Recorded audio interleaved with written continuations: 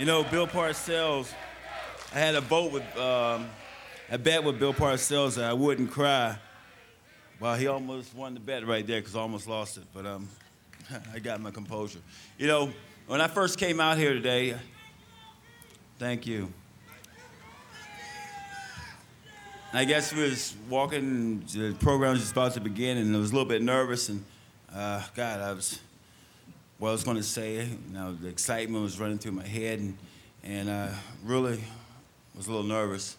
Then I came out, and I looked through the glass, and I saw all the giant uniforms, all the giant stuff.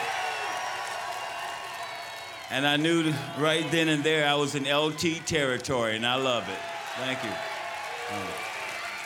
I also like to thank my teammates. Some of my teammates came out today.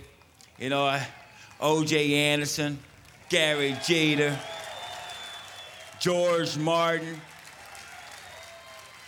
And guys, let me tell you about this other teammate out here today. You know, me and this guy, we had some words a while back. We kind of split ways, and we just didn't really talk. But I'm telling you, Harry Carson came out for me today. And that's the classiest thing I've ever seen in my life, Harry. Thank you. Thank you. I love you, man. I love you.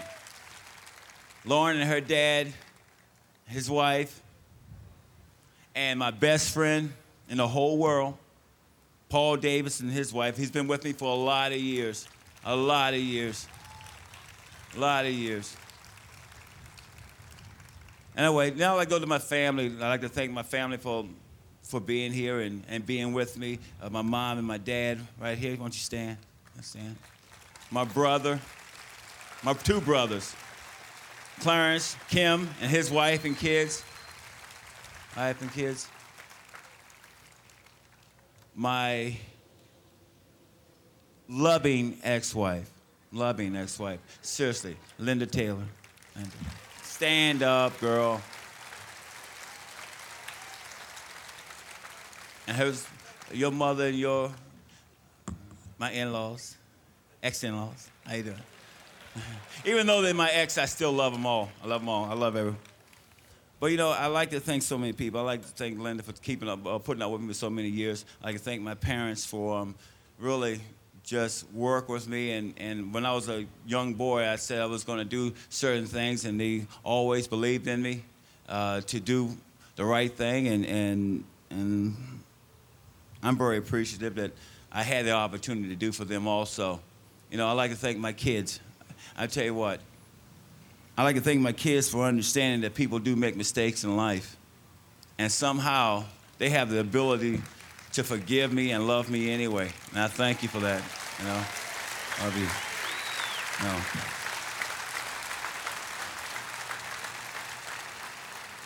There's a host of people here that I know I'm just forgetting people and all that. But I would like to talk about, you know, as far as my football career, you know, there's been like 3 people in my football career that's been really, really instrumental and the most important things to me as far as football goes through my football career. There's 3 men, and one of those men happens to be George Young over here, a general manager from New York Giants. Let me tell you, this guy, he drafted me. A lot of people asked him why until they saw the tapes. Anyway, but George has always been in my corner. He's always helped me push to do better, to stay out of trouble, whatever, and do the right thing. And George has always been there for me, and I'd like to thank him right there. Thank you, George. There's another man that's very important, and he's been instrumental. You know, you talk about the George Hallases, you talk about Paul Browns, you talk about all the great owners in the league. Let me tell you something. You're doing yourself an injustice if you don't talk about Walter Mara. Walter Mara. It has truly been a pleasure. And I guys, you know, let me tell you, all you Giant fans, you know, Walter Mara is a person who really loves his football team. This guy has stood behind me for a lot of years on the field and off the field. Without him, I probably would not be here today. So I want to thank Walter Mara for his kindness and generosity. Thank you, Walter.